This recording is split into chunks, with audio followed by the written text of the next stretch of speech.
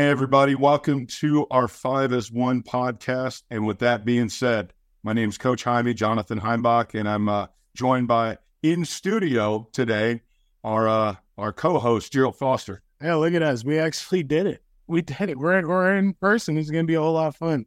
And it's good to have him here, get a little bit more interaction. Maybe we can demonstrate some O-line blocking skills. What do you think? I mean, get out there. Hopefully we don't pull anything. I was going to say, I'm going to pull something the first play. We'll have to go to the hospital. It's fine. It'll be worth it. Hey, whatever it is for the people. For the people. For the players. Episode 14. This is a great show that we've got lined up. We've got one of Gerald's former teammates, one of my former players, when I coached Gerald in the XFL in 2020 with the Tampa Bay Vipers before COVID hit. We've got one of our former players that are going to join us today, Colin Thompson. Colin is a product of Florida and Temple. He's a transfer guy that ended up going to 2 different schools. We're going to talk about kind of the transfer portal and what it is now. But Colin is most recently was just with the Minnesota Vikings, has spent a number of years in the NFL, and we're excited to have him on the show this week and get his perspective with his company, with what he's got going on with Not For Long Media. And so we're fired up to have Colin on the show this week. What's happening with 5 as 1 training? 5 as 1. We're doing good. We're doing really well. Everybody in the state, I feel like they're hearing about us, which is good. We're finally getting our name out there for the coaches that can't make it down, players that can't make it down to Monument, and you still want to train with us. Just talk to us, contact us through Twitter, through Instagram. Figure it out. Either way, I don't care if you find us facts, you can find us, okay? But we would be fine to come see you guys train at your place and just get the work in. Yeah, there's a lot of training going on. I work with high school, middle school age kids on Wednesday mornings. We get it going before school for those guys that want to get a little bit better, get ready for Friday night. And Gerald's doing training on Sundays right now with those same guys. So we've got a good group of clients, kids that are really trying to improve the technical part of offensive line training, because coaches, we know there's not enough time in the day to do the basics, the fundamentals. And so that's what we're all about. We're about helping kids get to the next level, play as much as they possibly can and get the most out of this game. So appreciate you guys joining in. Please hit the link, subscribe, like the podcast, and send us questions. We love hearing from you. Got a couple ideas from some people, kind of taking some expansion, and we can't wait for once the seasons wind down.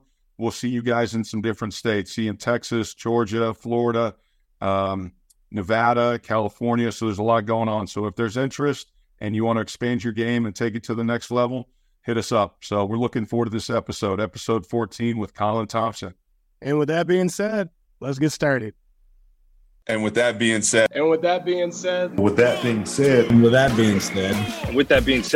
thankful I got that chance to go play at K-State. With that being said, thank you all. And with that being said, I am. And now, with that being said,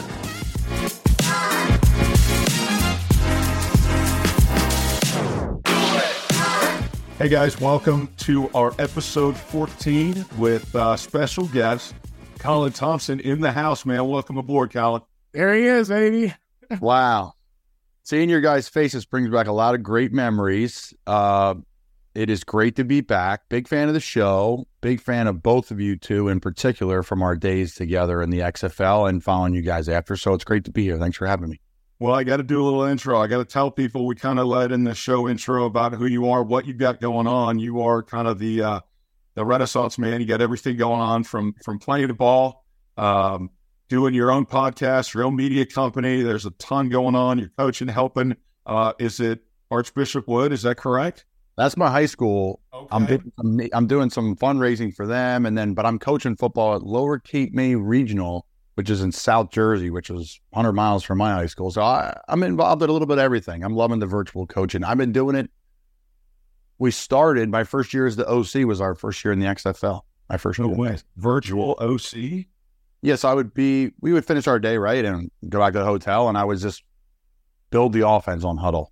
So I would talk to the coach. What do you want to do? How do you want to do it? His system was very archaic. Colors for formations that didn't even, like red wasn't even like a strong right formation. I was like, all right, we got to bail on this. He's like, bring me to the next, this new version of football a little bit. So it was nice because I thought I was with you at the time. And so I was using a lot of the stuff we would have. I would be reference our run game notes and, inside zone and whatever. And then with Jamie and Mark and their word association stuff, I thought was really good and was unique and was a new thing. Because every offense, I'm like, oh, that's cool. That's cool. And there's a lot of things that I'm like, I think they could say this better, especially when you're older and you've been in so many of them. Like floss, flood, slot. I love that. I was like, that's good. Right. So I digress. No, that's great, man. And to be able to help, and you've seen the game at so many different ways, so many different stops. I mean, you were from Pennsylvania. I mean, that's home. Archbishop Wood. And then you ended up going to Florida, right? 2012 was your first year. Yeah, 12 to Florida. Yeah, 12 and 13 I was there. Then they booted me. That's that. I mean, that was all 2012, 10 years. Jesus, God. Oh, about to be 30. Yeah, I got medically disqualified there, which was brutal. And they're just like, hey, your career's over. You're not going to be able to walk or run or hang with your kids and all this shit. And I was like, what? What do you mean? Yeah. So I just took the time and then transferred to Temple in 14. They gave me a shot. So we want to hit on the transfer part of your experience, based on a medical opportunity and then a chance to go back home and play back there. Played at Temple, and there's a connection, right? We've got a little connection with Coach Rule. BBR, baby. That's a connection. Coach Rule coached you in Temple, and then after long, you were with the Giants, correct? Giants, Bears, AAF with the Birmingham Iron, and then XFL with you guys, and then Matt Rule called in April of 2020 during the middle of COVID and said, you want to come to Carolina? I was like, oh, what? Sure. So no problem. Got a chance to go play, had a couple of seasons in Carolina, and then just resurfaced in Minnesota this past year and got some great film with a pretty loaded tight end room in Minnesota. And we're looking forward to seeing you here not too soon in somebody's uniform, getting back on the field on Sundays. So, but excited about having you on, man. You got a lot of things happening. And before we get going, we want to thank one of our sponsors, Zoa Energy Drinks. Zoa Energy Drinks is the official energy drink sponsor of the XFL and our podcast. And with that being said, so their ingredients are balanced with intention. You'll feel the focus with every ounce of energy. So thank you to Zoa. So Colin, it's awesome to have you on, man. You have been a well-traveled ball player, but you're transitioning a little bit now into kind of life after football. And we hope it's not after football, it's during football for you. I was going to say, for Colin's sake, it's during football. He's just doing so many things. It's great to have somebody like him. Yeah, for us, it's like after football. Like, okay, you don't focus on one thing. That's our still hang on to this. But yeah, you're burning the candle at both ends. Like, how did you, what'd you major in? What was your major in college? And was that something that applied to what you're doing? And it was, I don't know, kind of your journey. So, as a kid growing up, like one of the best gifts my dad was ever to give me was he drove me to school pretty much every morning, like freshman and sophomore year before I drove. So like that 15 minutes together, we would listen to Mike and Mike in the morning. And he's like, listen to how they articulate, listen to how they answer questions, the way they pause, all these different things. And I was like, this is cool. I don't know, you're whatever it is, you're 16 years old trying to figure it out. And then I think where it all started with the media stuff, where I got my real education was I was a high recruit. And back then they wrote articles on kids, lots of them. So 247 Sports Chicago would call when Northwestern would offer. And then, scout.com, Charlottesville would call when Virginia would offer. And then in the SEC started coming, that was chaos. So I was doing 2 interviews a night during the big recruiting seasons for a while. So I was constantly talking, and my dad would be in the other room like, hey, I like this, I like that. So he was like constantly curating and giving me advice. So that's kind of where it started, where I'm like, this is something I can do. I have great knowledge. I love to talk. I've worked hard for that knowledge too. So it's a part of what I should do. So transfer at Florida, Temple, I did communications, but I never even took like a journalism class or like went behind a mic. Like it just checks a box, like communication. Wait a minute. You were a communications major, but nothing as far as like, I mean, anything of what you're doing? Communications major as it gets.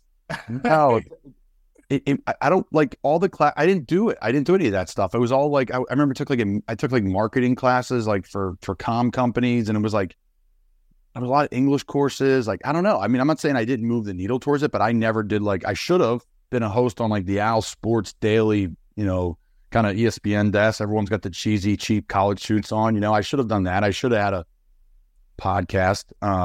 So what really got into it though was, you guys talk about me burning the candle at both ends. I've kind of always been that way. And I actually just spoke at an event about people transitioning in and out of work. And they're like, hey, you're transitioning out of the league. I said, I've been transitioning my entire career. Like when I got cut from the Giants, I started Not For Long Media. NFL stands for Not For Long. So, okay, let's do that. I could be done playing. I thought I was done.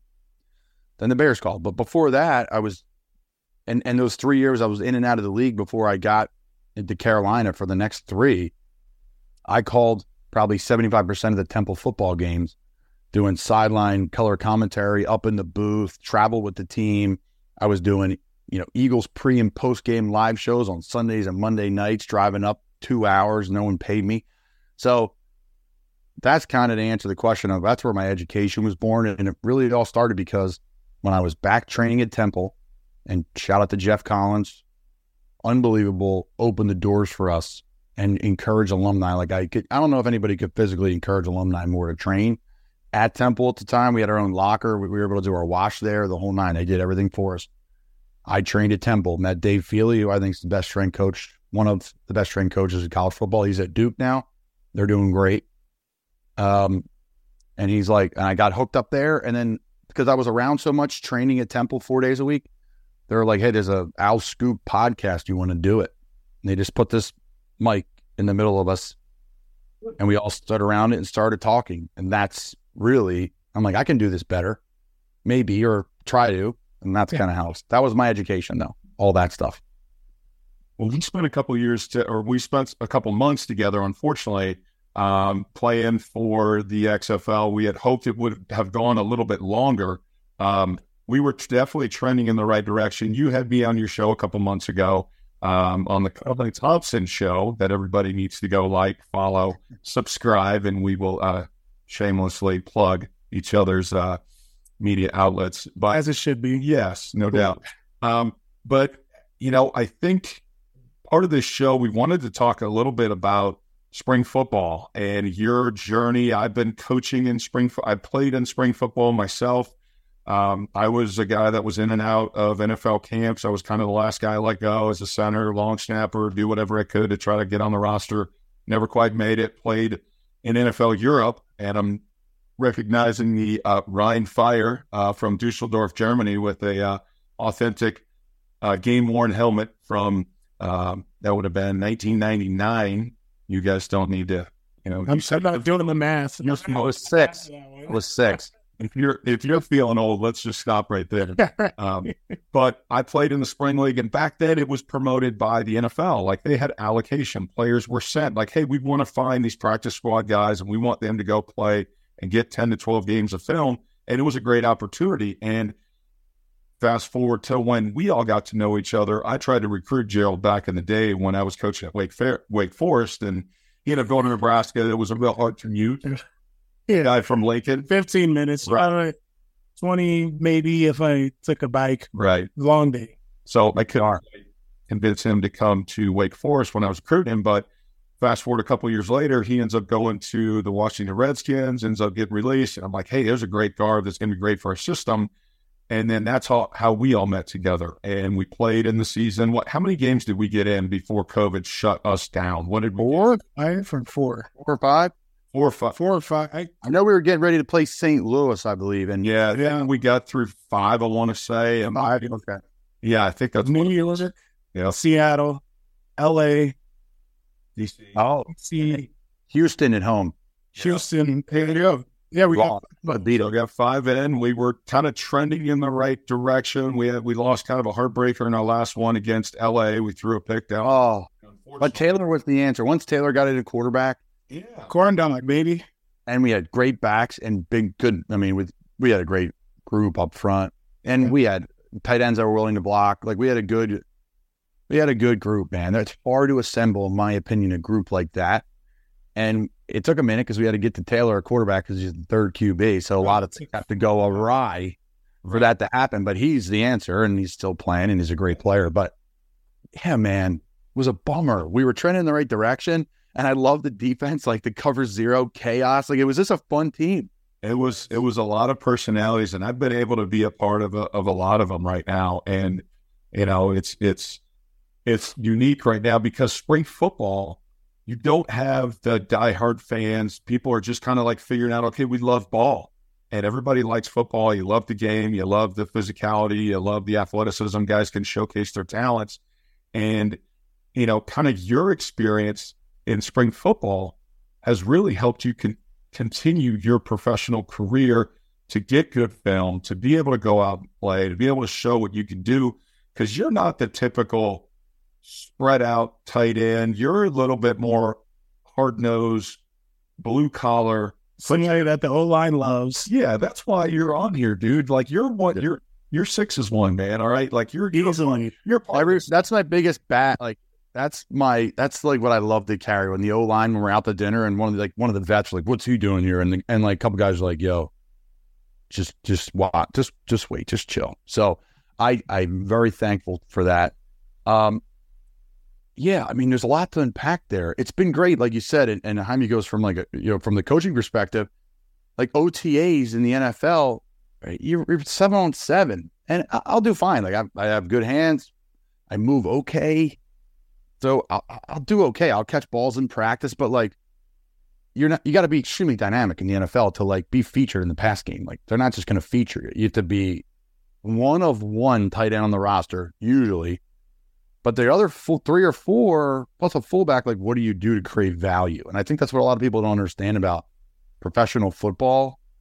It's like everybody wants to be this like cool receiving tight end, catching RPOs. And listen, that's great. And my athletic ability has put me in this spot where I'm at. But it's like, what are the 2 or 3 other tight ends going to do? Because you're not getting the ball. Like you're just not. There's 3 wide receivers. One was a first round pick. One's the most high-paid guy, and the next guy he's about to get paid and lead the team. So it's like they're not feeding you the ball. The backs are unreal out of the backfield now. So yeah, create the reps that I was able to have in the XFL. I really worked on my jump set because of you, Jaime. Like I never did that before. Between you and Brian Angelico in Carolina, I jump set the shit out of people now, and I never kick set, and I have a great kick set. Hey. End it before it starts, right? Yeah, it starts.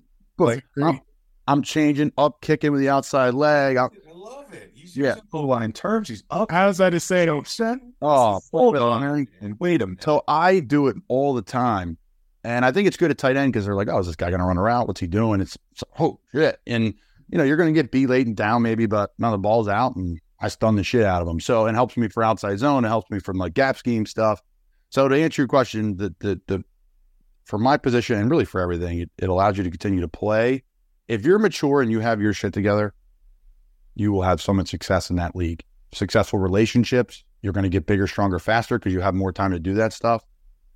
You're going to sharpen your skills. It's like checks every box. What do they pay for your living and you get 2 free meals a day. Like if you're mature and you can handle that situation and understand it's not an NFL logo and I should be there, and I think you'll have a ton of success. The maturity is definitely it. Yeah. I think you hit that on the nail. Like if you're able to understand that, hey, I'm here to play football, here to get better, get my reps, all those things, then you're going to do well. And it showed up for the guys that did stuff like that. Yeah, you'll have an absolute blast. We had so much fun. So much fun. And we kept it fun. Like we had fun any day we could kind of stuff. It was great.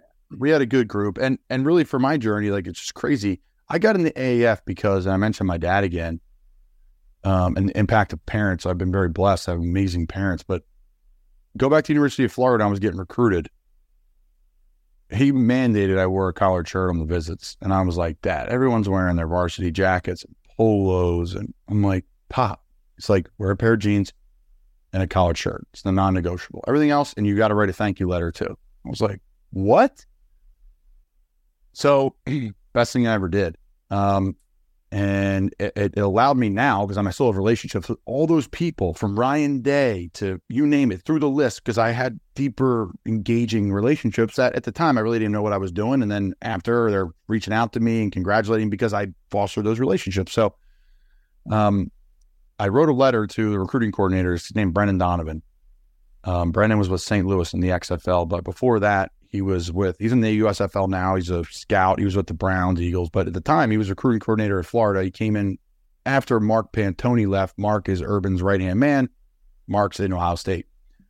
So I visited, and I was wearing the collared shirt, and I wrote him a thank you letter, whatever. And you move on. I went to Florida. Him and I became pals. I digress. He's with the Birmingham Iron. I'm at a Guinness factory right down the street here. Couple beers. It's a Sunday. My agents are like, listen, we're going to get you in rookie mini camps. You're going to sign to a futures deal. You just finished with the Bears last year. You're going to be fine. We don't need to go to the AAF. Maybe it comes about, but right now I'm getting calls for you for a futures deal. I think you'll be okay. I'm like, great. So Brendan texts me. I haven't texted Brendan this time in about 2 years. He says, are you in shape? Now, meanwhile, I just sucked down 4 Guinnesses. I'm like, I'm in great shape. You're in perfect shape. That means he said, I've never been better. So I said, yeah, I'm in great shape. He's like, call me. So he's like, hey, listen, I'm pounding the table for you. You're in Birmingham. I told him what type of guy you are, blah, blah, blah, blah, blah. Actually, Tim Lewis was the head coach there too. Tim's a defensive coordinator around the NFL. Tim sat behind my mom in homeroom in high school. And I followed Tim's career as a boy. Tim's our DC in Arlington, man. Yeah. I mean, it's amazing how that thing has, all world. Yeah. So, yeah, I grew up going to Tim. I met Jerome Bettis and Cordell Stewart and all these Steelers because of Tim. I'm a Steelers and Giants fan because of Tim. Tim's had a major impact on my life. So he's Lewis Riddick, his brother. There's all this right in the area where I'm from. So I'll move the story along. Brennan's like pounding the table for me to get to Birmingham. I'm like, all right, I'm going to come. And I went and worked out. And we worked out at UAB. It was a pouring rain thunderstorm underneath like the old awning there. And I won the workout. And kind of the rest is history. I met Ron Selesky. Yeah, that's right. Big Ron. Ron. Great. He worked, yeah. He had been on the block and had done some CFL, did the AAF, and was then our director of football operations in Tampa in 2020. Great guy. Love Ron. And Ron pounded the table for me in the XFL. And I was the 3rd tight end on the team. And, carved out a nice little role. So it was great for me. And you just never know who's watching. And, again, from that lesson I learned from my dad at 17 years old, like being first class and going through that, like, you want to do this for your life. You told me you want to play in the NFL. You never know. And so, of course, like dads always are, as Jaime knows, dads are always right. Thankfully, I listened, and it put me in Carolina. And I always asked in Carolina, like, to rule into like some scouts. And once I got closer with folks, I'm like, why am I here? Because I get it. I played at Temple. And of all the Temple cats there, he got ridiculed for bringing in Temple Baylor guys. They're ballers, the guys he brought in. Like, these weren't just like run-of-the-mill guys. If they're good players and you coach them and you trust them, you bring them in. That's just period. You do it, Jaime, with Euro lines. So, I was the misfit toy a little bit, but I played in the league a little bit and I had some film. So I asked the tight end coach, I asked the head coach scout, and I'm like, why am I here? He's like, Rule came to me and said, everyone I coached at Baylor and Temple that are in the minor leagues, I need you to grade them. The O-line coach and the head scout. Because I felt a little, not guilty, but I wanted to be sure that I'm in the right place. Well, confirmation. I get that. Right? Why not? I know I can play. So in practice, I'm playing at that level. I'm okay. I know that. But I want to know, especially when I got settled in there and I had those relationships. I'm like, okay, I know I can play in this league. I'm having success. But how did I get here? He's like, Rule asked us to grade everybody and you were number 3. So we brought you in. That's it. I was like, that's it? It was like PJ. Who else was in there with us? It was like PJ and me and one other guy. And I was like, okay, great. So that's how I ended up being the 4th tight end in Carolina. I know I'm all over the place, but you just never know who's watching. And then I was the 4th tight end there, and the 3rd guy didn't take his COVID test. and he had to miss half a practice. Rules either you get fined $50K. That's an organizational rule from the owner. You get fined $50K and you don't miss practice, or you miss half a practice and you don't get fined $50K. So he missed half a practice. I'd play well in that practice, became the third guy, made the team. So crazy, man. Crazy stories. Crazy. That's as crazy as it gets. You bringing up rule really does. It's going to last the next. Now, before we do, all right. We do want to thank our sponsor, Fix Sports. They're Colorado Springs' #1 sports facility. Take your skills to the next level with the proper training, muscle activation, nutrition, physical therapy, and sports performance. It's a great place. We use it on our Wednesdays, Sundays. Good people. Okay. Here we go. Here we go. Acted real nice. And guys, let me just set this up real quick. This show has been like in the making for about 3 weeks now, but we had to wait. There are many weeks for the Huskers to get a W, for Gerald to be like okay on camera, to make it so I wasn't going to be a problem out here. That's what this KBR. Let's go. Go Big Red, baby. Go Big Red. After Nebraska pulls in a 35-3 dub over. I'm not going to say the team. Okay, big win, NIU, baby. It was NIU. Sorry that we had to find one to come, but it was a win. It was a good MAC school. We needed it. It was a big high school. We had high school. High school. Mac school. Oh, these are big bag. That takes a big high school. You're not playing to Bishop Gorman. We're not. All right. But yeah, the schedule doesn't get much easier for the Huskers, right? Okay. Are we more? We got Louisiana Tech. Oh, that's a win. I believe it. I'm calling it. I need it. Like if I don't say it now, that it's gonna hurt. It's a win. It's a win. And then we play Michigan, and that's gonna be a close game. You know, #2 team versus a team that has maybe 2 quarterbacks that we don't believe in. You tell me when I'm ready, Gerald. I'll give you the whole tea right from the horse's mouth. Let me hear it. All right, so playing for Coach Rule. Yeah. Okay. Start. I played for Coach Rule at Temple 14, 15, and 16. Now, a lot different then than it is now. It was a little nutty, but that's what produced, I think the Temple's got the most NFL players. Plus, we have a ton in the XFL and CFL have had a lot of success. Tons. And then place stunk. When they were my only offer when I was transferring, I'm like, this is horrible, but I have to go here. And it was the best thing ever to happen to me. Okay, so I coached 14, 15, 16 with Coach Rule, and then 20, 21, and some of 22 with Coach Rule. And all this assistants, I know the whole staff. There's a lot to digest. So he told me this. I said, what's going on? And we spent some time together and down the shore in the summer, Jersey Shore. I said, okay, what's the deal? He says, we're in our second year at Temple. I'm like, okay, so we were 6-6 of the rebuild. He's like, we're in that wheelhouse of the team.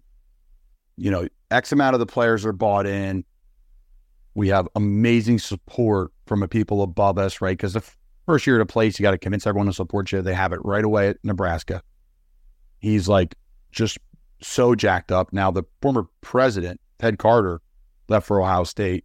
Ted brought Rule in because when he was at Navy, we played Navy and beat the shit out of them, which never really happens. When they were humming back in the day with the triple. Right. This isn't the Navy's now, but back then it was tough, man. I felt horrendous at every game we played them. And I was on offense. God bless the guys getting cut on defense. But he was like, Matt, we're going to hire you at Nebraska because I saw what you did at Temple. All you got to do in Nebraska is beat the hell out of people, honest, hardworking guys, and play good, sound football. And I think that's shown through. I mean, I get it. The wheels came off the bus there a little bit against Colorado later, but they beat the shit out of them early. I said the same thing. When you're looking at that defense, they ran the ball right at them, and defensively, they caused problems. Especially their front. They got guys in the back and flying around, so it looks like the people are buying in, right? Not everybody. That's part of taking over a new roster.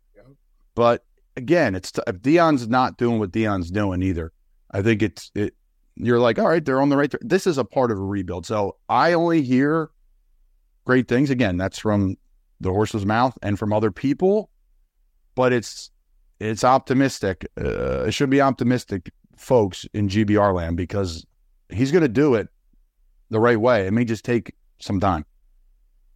How hard is it, in your opinion, to rebuild, or I guess how much easier is it now to rebuild a roster now compared to when you rolled into Temple and you were probably one of the few transfers on that roster? What, handful of guys, maybe a couple JC, one or two guys. Now all of a sudden it's like you're seeing free agency. Do you see him overturning that roster at Nebraska and pulling some guys in that are going to fit that type of deal? Or do you think he's the type of coach that's going to mold the guys that are already there? I think the vast majority are going to be bringing the right people in that are going to allow him to mold them. And there's certain families probably that are like, well, you're going to go here, you're going to play your 4 years, you're not transferring. I think there's going to be a little bit of that. Again, this is my opinion. Right? This is my opinion. This is not from the horse's mouth. He's going to want to bring the molded guys in. And then, of course, in the transfer portal, after success, if it's the right fit, emotionally, mentally, academically, and I know everybody says that, but that's how he operates. Do they gel right? We had two guys transferring our senior year at Temple. And I had to pick one of them, essentially, because I played with one in high school and the other one I grew up with. One played tight end, one played O-line. And they're both great guys. And I don't know, I haven't watched anyone play football while, Coach. It's like, which one would you go to bat for personally over the other? That's what he asked me.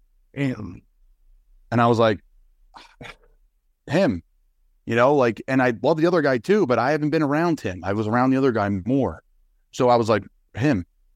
And that was a really tough thing on me, but that's how he operates. So to answer your question, Jaime, I think he's going to develop, and like any smart coach, you're going to see what the world presents itself, and you go out and get a couple guys in the portal, but he's going to run duo. They're going to have a good defensive line. They're going to take shots and play action, and then sometimes they're going to line up and run RPO. So that's kind of how it was at Temple with, PJ Walker. If you want to be a football player in the NFL, the things I learned there translate directly into the league, period. And I don't know if I could say that about every place, and that's okay, but I needed that, and it was the best thing ever happened to me. It was fun to see he brought the triple option back to Nebraska. Hadn't seen that in forever. It pulled across the face, and then we got option running out. I was like, okay. You got full. I was like, do it again, baby. Yeah, they'll lean into the culture there. They love Lincoln, and everyone's like, Lincoln, what's he doing? Like, why is he doing that? He should have took a year off, right? All that stuff. But he's built for that. I hate the thing. He's a college coach, and I get that. But we did some really good things in Carolina, and I think a lot of players let him down. I do. And I was a sad day for me when he got fired. A part of it felt like me. A lot of guys felt that way. Now, of course, there's things that could always be improved on. You could say that with every staff, even the teams that win. But I think he gets a bad rap of just the college coach, because there was a lot, especially his second and third year. The first year was COVID. That was chaotic. And that was chaos. The second and third year, he was just unbelievable, in my opinion. And it just wheels fall off the bus. Go ahead, Joe. Okay, you would be the perfect person to answer this for me. The young guy that we have at the wide receiver spot, Coach. Garrett McGuire, baby. Thank you. Please. When they brought him in, I was like, this dude's like 16 years old. What are we doing? Like, why is he a part of our programs, like our coaching staff? He could show up and, be at one of the games and I wouldn't notice that he was a coach. But does he have something about him? Is there a spark that I don't know about? Other than Matt Johns at William & Mary, who's a good buddy of mine, he's a quarterback's coach. I think other than him and maybe a few other guys I'm forgetting right now, when it comes to young coaches, under 30 years old, you have the two best in the country. One's Rob Dvorak, he coaches linebackers. And the other is Garrett McGuire. That guy, his dad, is the head coach of Texas Tech. Yeah. And Joey, his father, was a high school football coach and got hired by Rule, because Rule met with him and was like, you want a job? Like, he coached every position at Baylor and then got a head job out of it. So that shows who he is. That's his dad. And then Garrett, he could have left to go to Texas Tech. He says, I'm going to, tie myself to Coach Rule here at Carolina, and then, all right, you think he's going to go to Texas Tech and go with his dad? No, he goes with Coach Rule and he's the youngest position coach in college football, I believe. The guy's elite. He works his ass off. He's an unbelievable, human. He's a friend. So I think the age thing, I get it. But at the end of the day, the relatability factor, he's just did it. I'm a fan. That's all I got to say is I think it's he's just like any other receiver coach you're going to have, I believe, because the guy is a sponge. He's always been a sponge. There's some guys that are great players that you think, oh, he could maybe be a good coach, that we all know can't be. But he could talk ball at a really high level.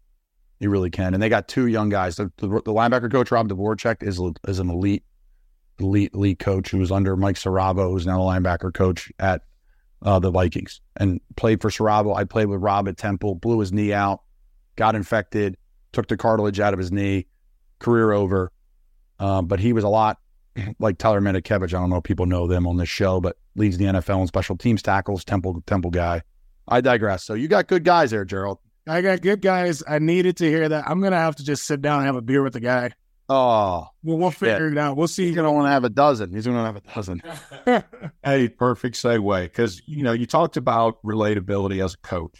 You want to be able to, coaching and the relationship with players, you have to be relatable. I mean, I coach Gerald. Now we work together. Colin, I see you as a guy that I can speak to as a coach, that you're going to have insight. And, you want higher level thinking players.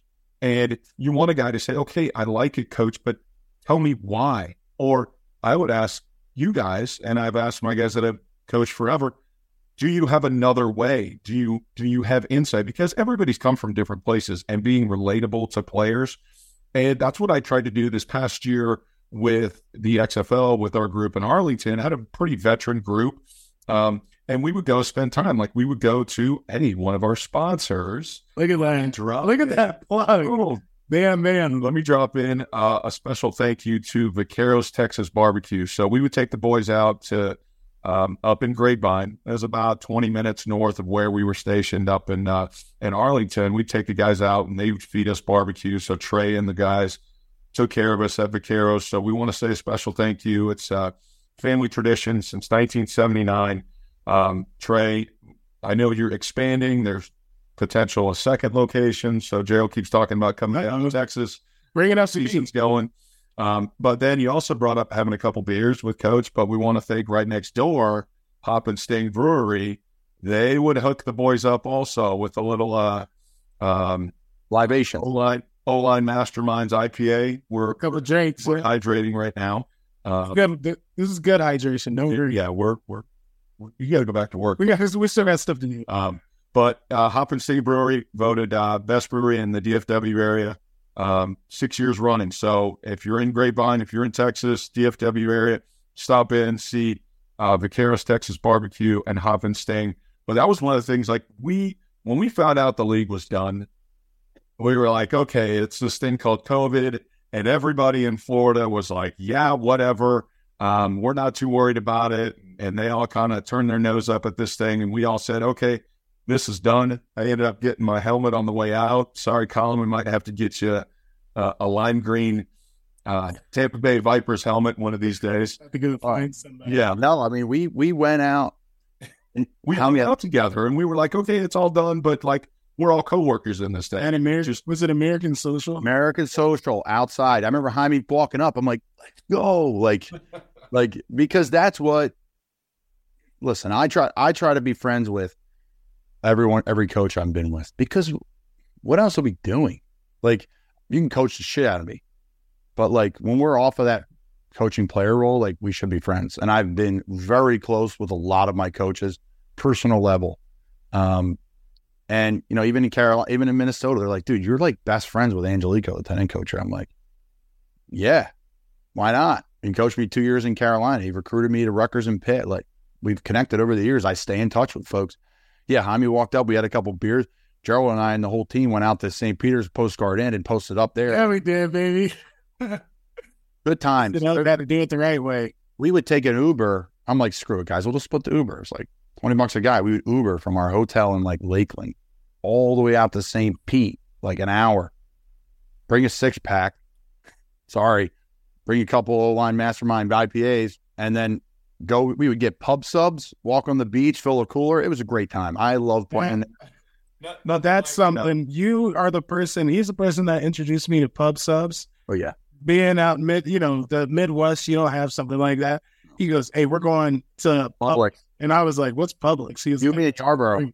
You're gonna love this place. I thought it was a nice restaurant, and when he showed up, I was like, "All right, this is it." And he was like, "Yeah, come on, we're going inside." Here's what you do: you go into Publix, get yourself a hoagie. You get a styrofoam cooler, you get a case of beer, and a bag of ice, and you go out on the beach, sit on the beach. You have a day, and then you take the styrofoam cooler, you throw it out, and then you just go bar hopping. That's what we did. That's exactly what we did. That's how we started our pandemic. That was it. Like after that, and then like the world stopped for the next 6 months. And exactly. Thankfully for you though, like between your connections, you were able to reconnect, and you got the opportunity to go to Carolina. And to kind of pull this thing back in, because like we can talk stories all we want. And, like we had a great time, and there was no doubt. And we enjoyed the opportunity. It sucks that the XFL didn't get to finish that season, because I think it was really trending in the right direction. Not only our team, but the league was. And there's talk right now of an XFL and a USFL merger between both leagues right now. And I think, with both of your perspectives, you both, and myself included, I played in spring leagues, I coached in them. This past 2 years, the USFL, which is owned by Fox, has done well. They've kind of gone with the hub model, like everybody stayed in Birmingham year one, and then it spread out to 4 different locations. They were in Canton, they were in Michigan, they were in Memphis, and then still in Birmingham. And then in the XFL this past year, we just all were in the DFW area, but then we would go play in the home markets. When you guys were playing in the XFL in 2.0, there was no other competition. It was just us, and you guys were getting great intel, and I think it helped you guys to get to the next level. Now there's 2 leagues, and they're talking about combining them. Colin, your take, you've seen it from the highest level in the NFL. You've been in the AAF where it, ran out of funding, to being in the XFL where a pandemic shut the league down. Now there's 2 separate entities, one owned by Fox and another one owned by Redbird Capital, which is backed by ESPN and ABC and Disney. So it's like, how does all this work with TV markets, with everything that you see going on? Do you think it's something smart to have 2 leagues make into one? I think it's the ideal thing for 2 leagues in one. We talked about this before with talent, and also with talent for coaching. It gets more support behind the people that support the coaches and players too. Athletic trainers, scouts. Like, let's beef the minor league up even better. Why would we want to have a AAA, AA, single A? Let's just have one big AAA system. I think that's the best analogy for it. And you guys can talk about this, but this is all possible because of The Rock, I'm assuming. Like, that guy's impact, because he's a player, like, first and foremost, like, we all have respect amongst each other, whether The Rock or it's Jaime or Gerald or myself. Like, it's all the same eye contact and conversation because we went through it. But the fact that he's the most successful, actor in the world, his WWE background, his relationships, and I can't speak to how that league was. I enjoyed the XFL before. I had a blast. I thought it was first class, especially first class as it could be. So I think it's fantastic, and it's probably possible because of him, because he has all these relationships, and they're going to invest in him because the guy wins at everything. His group wins at everying. So that has to be it. I mean, that's the only thing that makes sense to me. He's the best guy to buy the league. He had to. He's the guy. You got to. I mean, if you're able to jump on his bandwagon, then you do it. And for these 2 leagues, because we talked about just a little bit, just us 2, these 2 leagues, for them to just be battling each other out for who's going to be top dog, it's going to turn out being one team, one league's up, and we don't find any growth because they've been putting in all their resources to try to bash another team. And instead, we could just bring these 2 teams together. We'd be able to work harder. I think it's going to accomplish more if we find out that these 2 leagues are able to come together, because the coaching, the players, the ability to get out on the field. If there's that many more chances, definitely, already in the States, instead of having to go to Europe or having to go to Canada, she's going to work out better for us. That's a great point. I'll say this, though. I am jealous of Jaime going to play over in Europe because that sounds awful. No, he would be fine. You're right. Be behind the original XFL in 2001 when I played in that, because for me, I had just started my coaching journey. I GA'd, then I went back. We actually had training camp in Vegas where I was living, and I got to go back and talking about the 2001 original XFL. We got to go back, and I got to go back and play in Southern California in the LA Coliseum where I went to school at USC. That was awesome. For me, it was special. We won it. We kicked the hell out of everybody. I mean, I walked away with six figures as a graduate assistant making bologna and cheese money. Like, this is real deal. I had a blast because we had great dudes on the team. Tom Luganville was our quarterback coach. We had Tom on a little while. Yeah, he was great. It was just super fun. But behind that, NFL Europe, to go be able to play in Frankfurt, Barcelona, Amsterdam, Edinburgh, Scotland, like, send me down to be able to do all that. And it was like, I'm getting good film. And I was playing center, and I was also long snapping, and I was trying to do whatever I could to show that I could be a utility guy. And I got enough film that I got signed by the Chiefs the next year. Got to go to camp because of that opportunity. And like, the coaches in NFL Europe saw me play with the Cardinals, and I only played in one game. In preseason, when I was with the Arizona Cardinals my rookie year, I played left tackle in the fourth quarter against the Detroit Lions.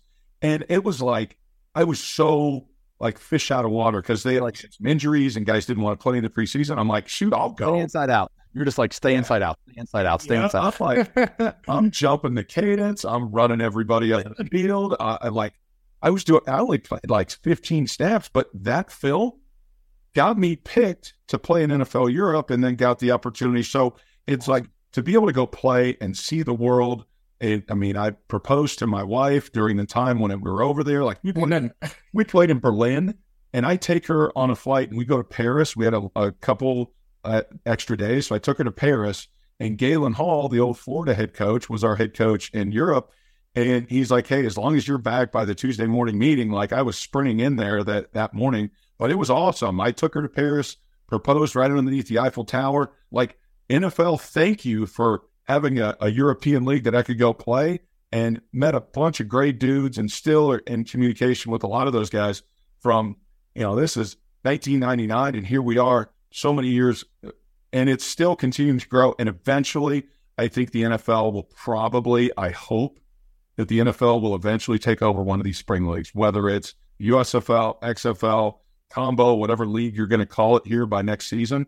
Hopefully, they'll recognize the world champion two-time, since I won the USFL 2 years ago. Put him back. XFL. Bring him back, baby. Just hoping I got a job next year, whatever expansion team there is. Maybe they'll bring back the Denver Gold back in the old school days of the USFL. But back to Tampa Bay Vipers, baby. Raymond, Tampa Bay Vipers back. I'm coming. Playing at Raymond James on the grass, man.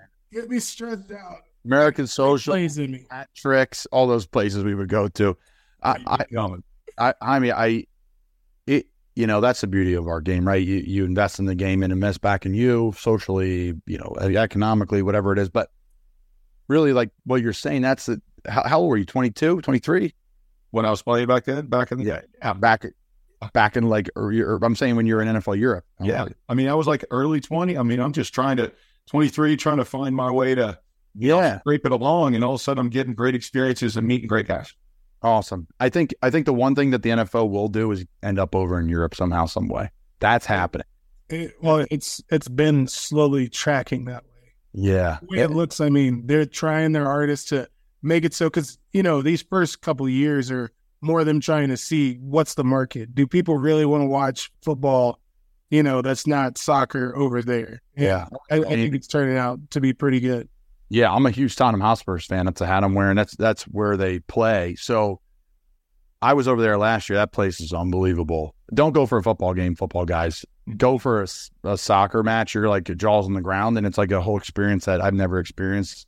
It's so much different than American sports. It's so cool. So cool. Culture, so much fun. But I just think, do you put a team there and you uproot families and all that stuff? That's really tough. or you just have games there every week. I think that's way more doable. You have guys do a trip over there. You just say, hey, you're going to play on this Saturday in Germany and next Sunday in England or Ireland or whatever. I think that's going to come here. I mean, it's already happening, but I think it's going to grow even more. Why wouldn't it? Why not, right? And I guess for our last sponsor before we keep moving forward, Ray Crowther and Tip of the Spear Blast Shields. Blast hand shields allow coaches and players to take the most dominant techniques in the game into their own hands during practice and training sessions. Thank you guys so much for being a sponsor of 5-1. The Crowther sled. I lived on that thing. I still do. Yeah, they keep us going. There's nothing better than the 2-man Crowther sled from Crowther. That's a build. That's how you build men, right there. You find out if a guy can have a base, has some power, can get his hips underneath him, lay him down. If that sled spins, that dude's getting cut. Like, he ain't gonna last. If you can sustain a Crowther sled drive and work that progression, that is the one true thing that an offensive line coach, if a guy can get underneath and sustain a block, that's the closest thing to it. So we love using Ray Crowther, Tip of the Spear. I mean, you guys are awesome. You're innovative with your shields and with your teaching fundamentals, and it's all about keeping the head out of the game, like keeping guys safe. And it's a hard enough sport on our bodies. I mean, I was talking to somebody this morning about just, hey, do you have any effects, lingering effects? And I was very fortunate that I stayed healthy through most of my career.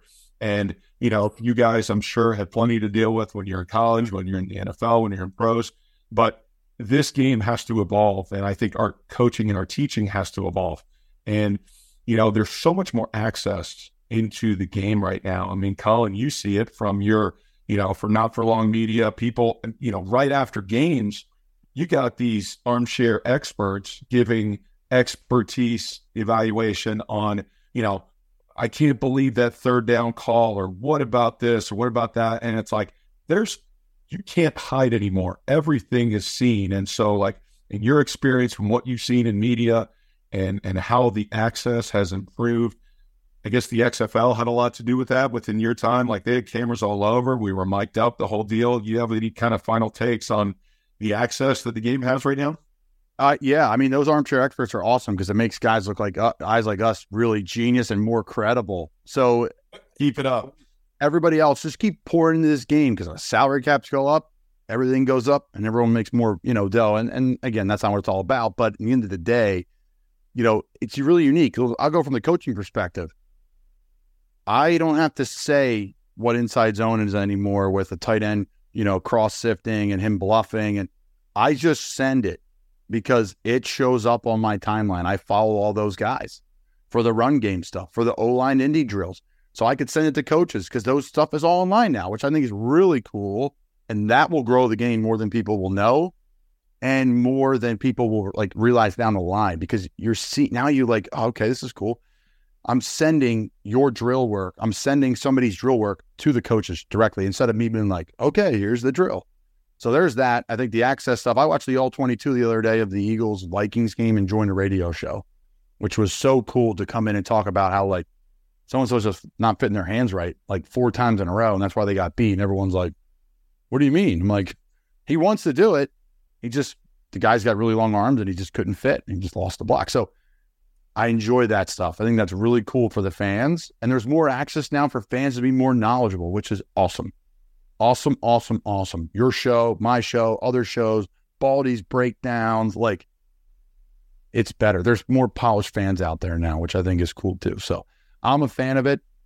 Again, if you can handle it as a player and the maturity side of it and realize that you're going to screw up in football a lot, really. And I think the older players understand that and younger players don't. So no, that's my final word. I think it's really good for the game, and it's good for media companies. It's good for high school coaches. It's fun stuff. No, and I think people get to see behind the helmet. Football, you don't get to see as much expression as you do maybe in some other sports because guys are covered, pads on, they got helmets. Where players are able to create another life. I mean, it's awesome to see what the Kelsey brothers are doing. I mean, it was an awesome documentary to see filming that, and then the podcast that they've got with New Heights Show and everything that's going on, to where there is this association with not only what guys are doing on the field or maybe what a coach is doing, kind of having that insight, and then also educating the general population. Because anytime we can help elevate the game, this is a game that's ever changing. I mean, you watch all 22, you've got the access to pro football, college football. I mean, there's games on every single night. It's amazing how much people are learning about the game and how much the game is evolving. It is truly, if you're not trying to progress, you're going to be left behind. And that's where I think it's really neat to see the development, the coverage of the game, and really the development of the position that we coach on the offensive line. It is the hardest one to catch up because you've got freak athletes coming off the edge.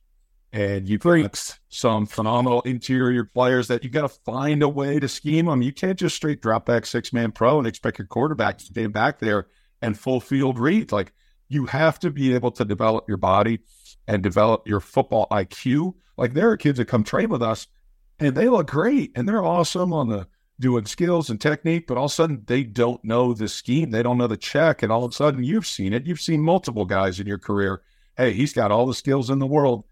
Can't put it together, can't figure it out. And that's why I think you've done so well, because you're a guy that, has the athletic ability, has the toughness, but also understands the game, and you can relate it to a coach. And that's exactly what you're looking for in a teammate.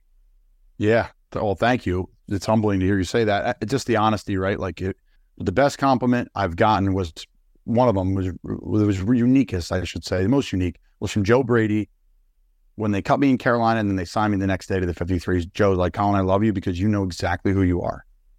And I love you for that. And every day you're the same guy. I was like, boom, that's all I need to hear. So, and George DeLeon, other compliment. Best O-line guy is unbelievable. Just because he's a legend. Like, he would just fall asleep in meeting stuff. He said, I always remember you, Thompson. You'll always be a football guy. And I was like, boom, that's all I need to hear. Say, yes, sir. And I can die on the right side. And it was right here after we won the conference championship against Navy. I'm 100 yards from Naval Academy Stadium. But no, you bring up great point, Tommy. Guys, primarily the offensive line position is talked about now so much. Right. It never was before.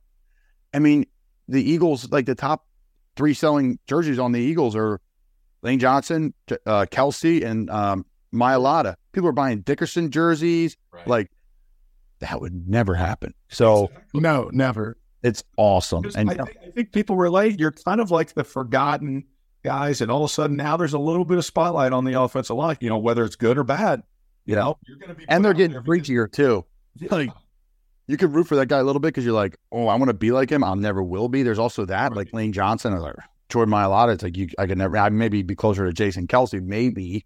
But Lane Johnson, it's not even a person. Lane, like, not even a human being. And so was Jordan Mailata. Like, I think I put him as the top athlete in Philadelphia. Everyone's like, what are you talking about? I'm like, athletically? You see his rugby highlights? Like, the dude's 6'8", 350. So I digress. I think the media coverage and the social media, like, all the clips and all, is so much fun, and people are learning. I got friends asking me questions. Alan having a beer that I never got before, and I'm like, damn, you actually know what you're talking about? Like, no, but I just heard it on McAfee. They just no, but I heard a really cool question. Watch this. Yeah, so no, it's good stuff. It really is, man. I'm excited. Well, hopefully they merge, man. That would be awesome. Yeah. Well, perfect segue. Our final sponsor is Lineman Performance Academy and Clint Anderson. Clint actually trains Lane Johnson, and he's donated some of the equipment that we use, and LPA builds confidence through functional strength. I love this quote from him, from Clint Anderson and LPA. The only proof of ability is performance. And I think that's pretty cool. Just talking about, you're only as good as what you put on film. And he's trained guys with 5-strong training, like Creed Humphreys and Lane Johnson, a bunch of those guys that come and train with him in the off season. And so I got the chance to meet Clint down at O-Line Masterminds with Duke Manyweather. And, it's just a cool fraternity of coaches, of trainers. What Gerald and I are trying to do with kids here in Colorado, what 5 is 1 is expanding at different states around the country. And right now we want kids to focus on their team.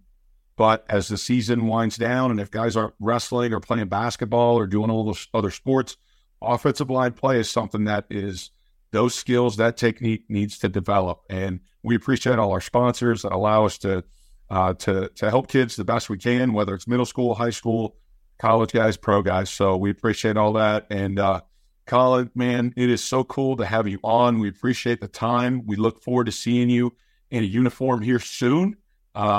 You're a type of guy that's going to work and grind and add to a team's roster. And I love the time that we had together. And I could still hear, we're out there at practice and you're over there yelling at McCray, say, who's the mic point? Who's the mic? Who's the mic? Who do we got? Because the tight end can't function until he hears what the O-line's doing. And you were so in tune to that. You weren't afraid to ask those questions and call a guy out. And no one got their feelings hurt. Everybody's a big boy. They're going to pull their big boy pants on.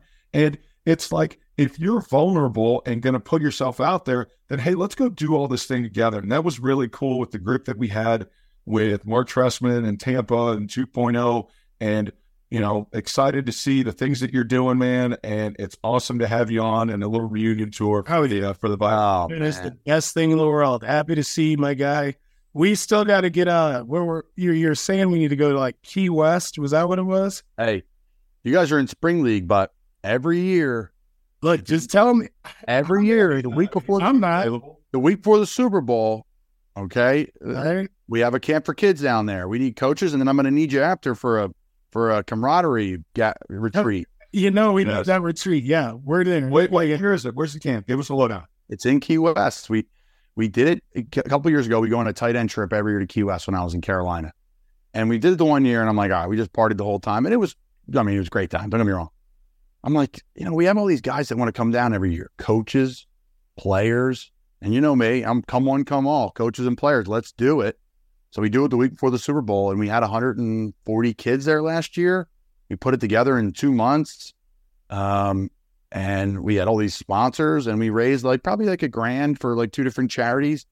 And that was just on a whim. So this year we're going to double it up. We're going to have a Super Bowl concert the next weekend. It's this whole thing we're kind of putting together now. So a lot of things going on, but we'll talk. I'm up for some fun. Get all the 5-as-1 gear on. We'll get, maybe get some kids some stuff too, wristbands or something. We'll figure it out. Because, that's the time.